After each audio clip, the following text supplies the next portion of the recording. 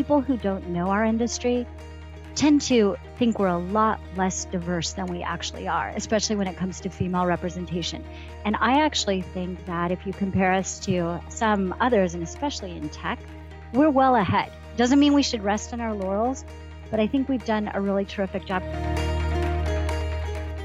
Welcome to Electric Perspectives, a podcast that explores how America's electric companies are working to deliver the reliable, affordable, secure, and clean energy that powers our economy and our everyday lives. The show is brought to you by EEI, the Edison Electric Institute, which represents all U.S. investor-owned electric companies. I'm your host, Brian Reel.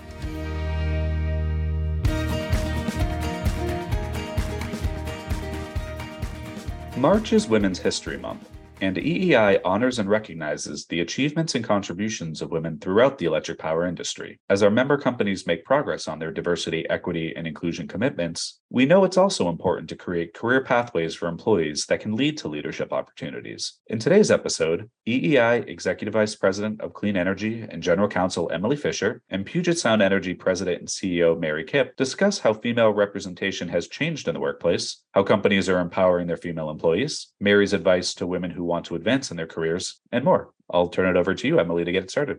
Thank you, Brian. And thank you, Mary, for joining me today. I am so looking forward to having a chance to talk to you. I think my first question for you is, as Brian mentioned, it is Women's History Month. Does that mean anything in particular to you as you reflect on your journey as a woman leader in the electric industry? Emily, thank you for the opportunity to be here. And I just want to thank EEI as well for doing all it does to support and celebrate women. I think it's been a really incredible journey together. Women's History Month has actually gotten more important to me as I've gotten older. When I was younger, I really didn't give it a second thought. But now, as I look at the differences between opportunities available to generations before mine and generations after mine, as well as my own, I think it's really important that we keep it in a historical perspective so that we can see the evolution. Sometimes the evolution is quick, sometimes it's slow, sometimes we step back. But I love, as a society, taking a minute to celebrate the accomplishments of women. Because as we know, most of history is written by men. So sometimes when we are just studying history generally, the accomplishments of women can be lost.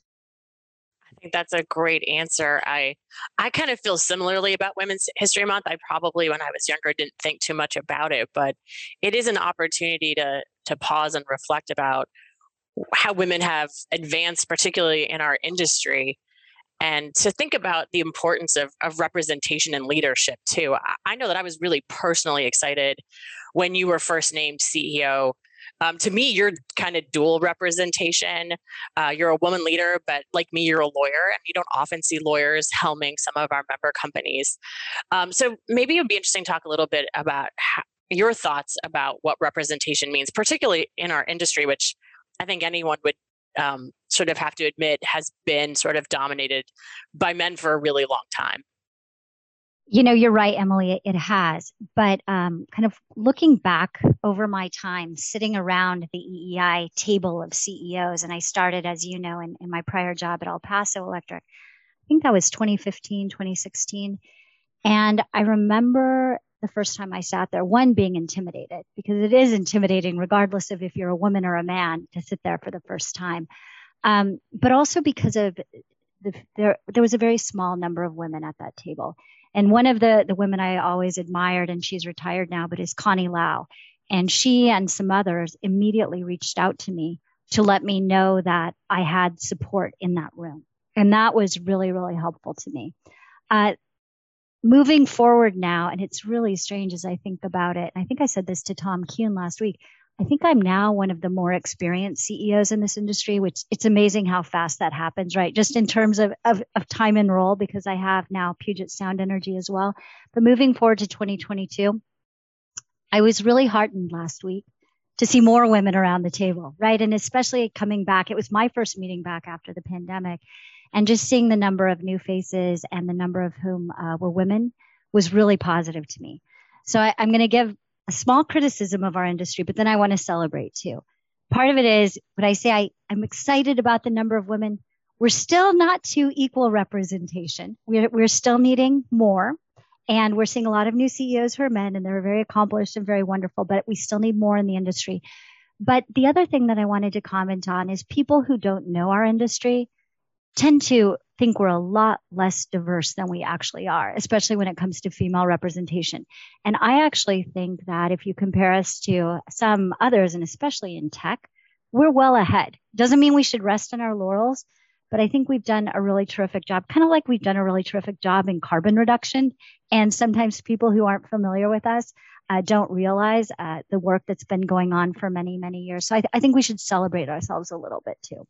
I'm so glad you mentioned the EEI board meeting from earlier in March, because I had the exact same reaction, especially because I'm the corporate secretary, so I was taking attendance, and I was like, "Oh wow, there are a lot more women at this table than I feel like we'd had in the past." And I had the same reaction. I was both celebrating that and I was hoping for more. I was actually, I think, the most diverse board table I've ever seen in terms of women and other kinds of diversity. And I was really heartened. And so I totally agree that as an industry, we kind of need to tell our story more about what an exciting place it is. You mentioned carbon reductions. That's my favorite topic. Maybe we talk about that more later. But as an industry, we really have an exciting story about how we're the future and how we're trying to diversify our workforce. And I think having women leaders really sends that message to folks who are thinking, as they get out of college or as they're looking to start a career, is this the right place for me?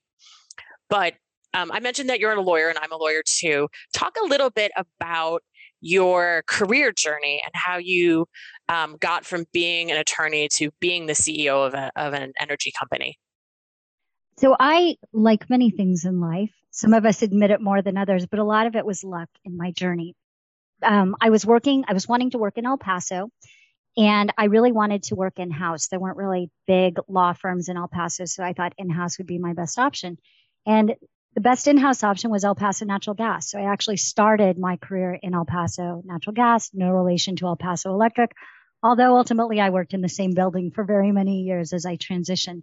I think today, a legal career is actually a really great way to get into this industry and really become a leader in it, just because everything is so driven by regulation and law, right? As we look at the transitions that we're going through in the industry, for example, it starts at the legislature, whether it's federal or state, and then it moves down to the regulatory commissions. So I think as lawyers, for better or worse, we're very good at reading, very detailed documents, understanding things and understanding the nuances of how to make things work.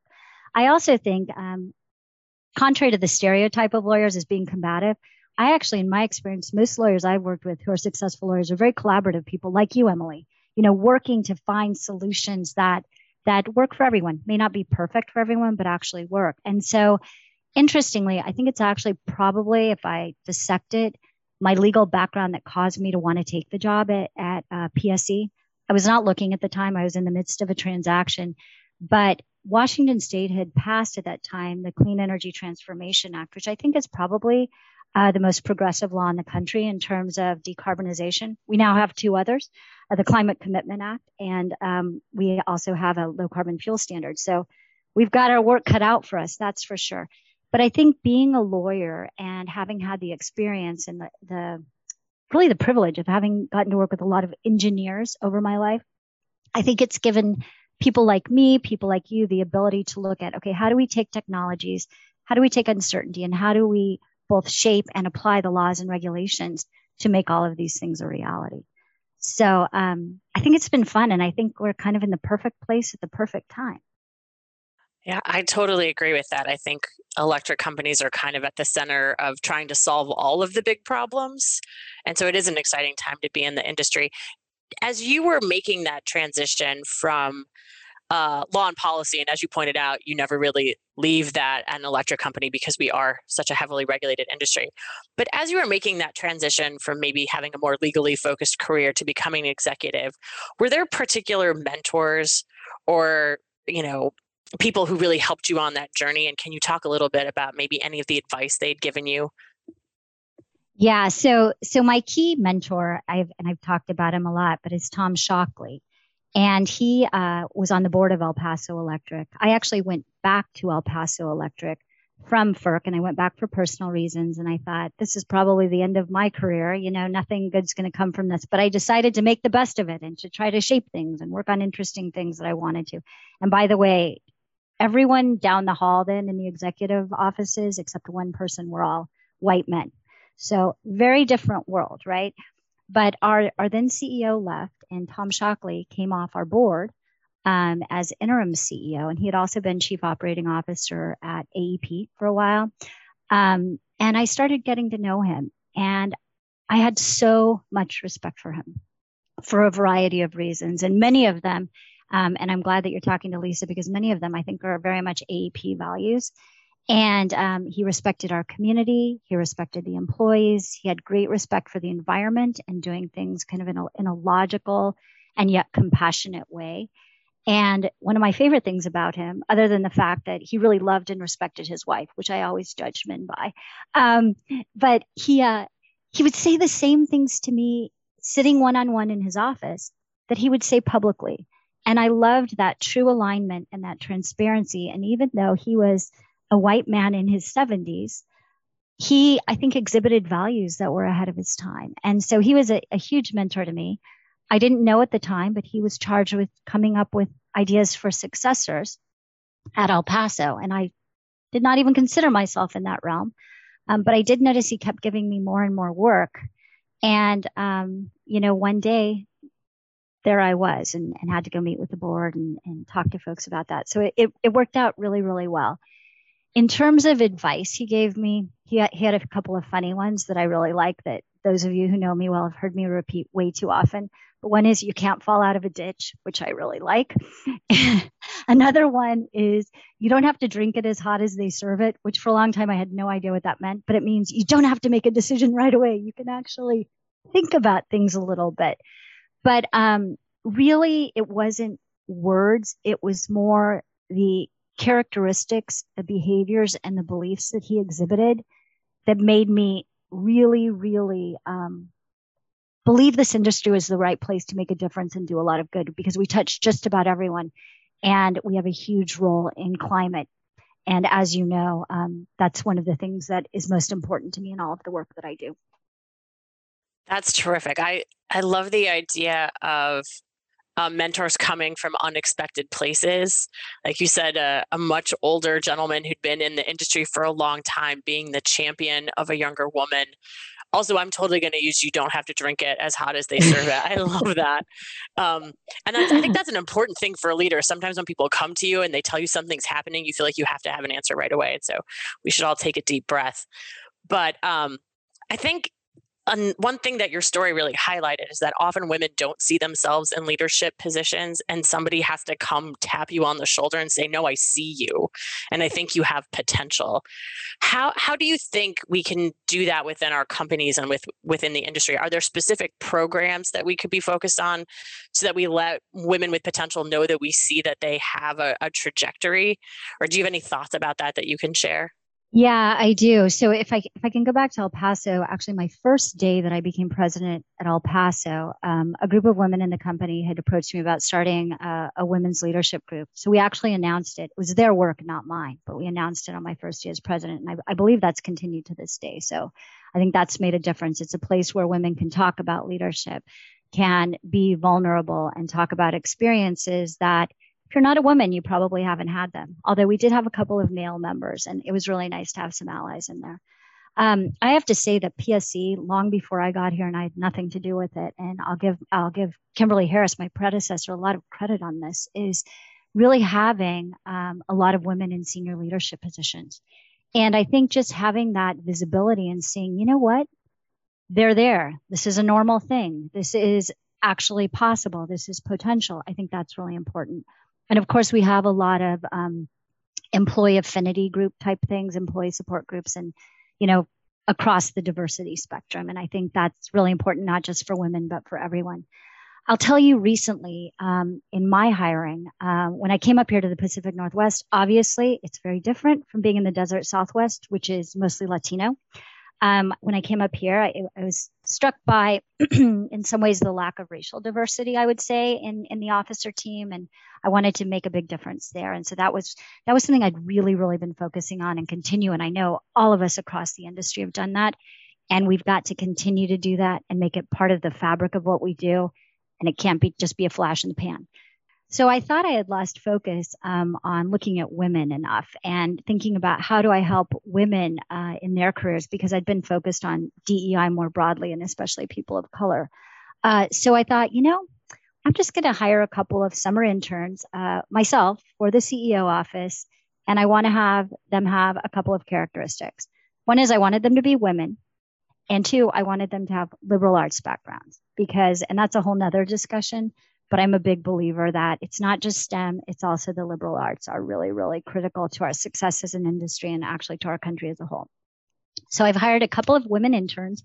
It's a very small thing, but I think it's significant because what I'm showing the workforce through my actions as CEO, because luckily I have the title that makes people sit up and listen, is despite the fact that right now we're really, really focusing on advancing people of color, which is critically important because I think even in the revolution that happened for women, people of color were still left behind. I still want to make sure that we're reaching out to young women. And in particular, I want to show young women, especially from liberal arts backgrounds, that the utility space and the energy space is a really interesting place to be because so many people think about it as purely engineering. But if I take an example of these two interns who are coming in, one is going to work in our sustainability space, and I think that's going to be perfect. The other one is going to work in our tribal relations area, and obviously here in the Pacific Northwest, that's really important to us. So I want to show women that it's not the stereotype of what you think. There's all kinds of opportunities here, and we also need to continue to informally mentor people. So I spend quite a bit of time when college students reach out to me and want to talk to me, whether they're women or men, really, if I can, and I can fit it into my schedule, having those one-on-one conversations. And I think that that's just really, really important for all of us to do as leaders and incumbent on us to take some time to give that back. That's such a generous use of your time. I'm often struck about, at least generationally, that I never would have approached a CEO, but I think that's just a Gen X problem, but I love that people are approaching you and asking you and allowing you to be sort of the human face of a really dynamic industry that values diversity and that has places for a really broad set of people to be in leadership positions. I wanted to go back and flag one thing that you sort of glossed over that I actually think is really amazing. And that is, I think you are the first CEO who is a woman whose predecessor was also a woman that I can think of in the industry. And I just think that's a great, first thing for us to recognize, Yeah, it is. And there was quite a bit of press at the time on that. And I hope that we see more women to women transitions, and hopefully we will over time. My fingers are crossed. I think there are some opportunities as we look around at the industry and some of our current leaders. I also really like your focus on bringing people not just of diverse backgrounds, but diverse educational interests and diverse skill sets into the industry. I think sometimes that also can maybe keep some women candidates out who think, oh, this is just an industry for engineers. We need engineers. They're super important for us to keep the lights on. But there are a lot of different roles within an electric company. You don't necessarily have to be from an engineering background to be able to play a real role. I'm actually a utility lawyer, child of a utility lawyer. So I often feel, which is not normal, but I often feel like a little bit that I was so lucky because I had that as part of my ecosystem when I was thinking about where would be a cool place to work, that I knew that electric companies had a lot to offer. Are there other particular women focused initiatives in addition to this really cool thing where you're tapping people to come spend time with you this summer? Are there other women focused initiatives that Puget Sound is focused on or that you're interested in? There isn't anything specific right now other than kind of the employee groups that I've talked about. Like I said, I think we've gotten to a point where we have really good representation of women across the organization. Obviously, it's never enough. But for the time being, we've been really trying to put our resources that we would use to focus on diversity more on people of color and on equity as it relates to our clean energy transition. But just the question is a reminder that we can't lose sight of it, right? We have to make sure that in a very intentional way and in a broader way than we're doing currently, we need to continue to make sure that we promote opportunities for women and have these resources available. That's terrific. And sort of as a final question, do you have any advice that you give to women who want to advance their careers and become leaders just generally? Like I said before, like women often don't think of themselves as leaders. So like if someone's really excited about someday being a CEO, what would you tell them to think about or to do? You know, Emily, it's so true. It's really interesting. There are kind of two stories that come to mind. One is in politics. It seems that women have to be asked 3 or 4 times to run, and there's data that proves that out, versus men who just kind of step up and do it. Similarly, I think that I once went to a class when my sister was at Harvard Business School, and it was a leadership class, and the professor was amazing, and I was just sitting in. But the professor talked about the fact that when men move from one job to another, they have a huge loss of productivity temporarily, and then they get back to where they were or increase. Women don't have that. And she said, studies bear out that the reason for that is women don't have as good of a network as men have typically within their organization. So one piece of advice I would say is don't be hesitant to create a network, to reach out, whether it's women or men. I mean, I've spent a lot of my life working away in obscurity and not really thinking about creating networks, but I think it's really, really important that we do it. And then the point I wanted to make, Emily, and it's actually, I'm just stealing a point you made, which is, as a fellow Gen Xer, I would never, ever, ever have reached out to any CEO or probably any corporate officer because I would have thought I was being a bother or that was inappropriate or whatever. Reach out.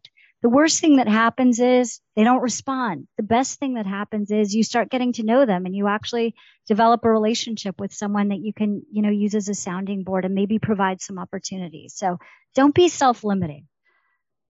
I love that. Thank you so much for spending some time with me this afternoon to talk about women leaders. I'm so inspired by you and the other women leaders in our industry. I was really excited last week to look at that board table and see all these women who are leading our industry and who are as passionate as you are about some of our key challenges and opportunities, particularly within the climate space. It's been really fantastic talking to you. Thank you again. Well, thank you. And you are one of those women leaders. So thank you for being there as well. And that's our show for today. Thank you for listening, and come back next week to hear more from experts and industry leaders who are talking about the innovative ways electric companies are building a cleaner, smarter, stronger energy future for the customers and communities they serve. You can subscribe to our podcast on Spotify, iTunes, Podbean, or wherever you get your podcasts. Just search Electric Perspectives. I'm your host, Brian Reel. Thanks for listening.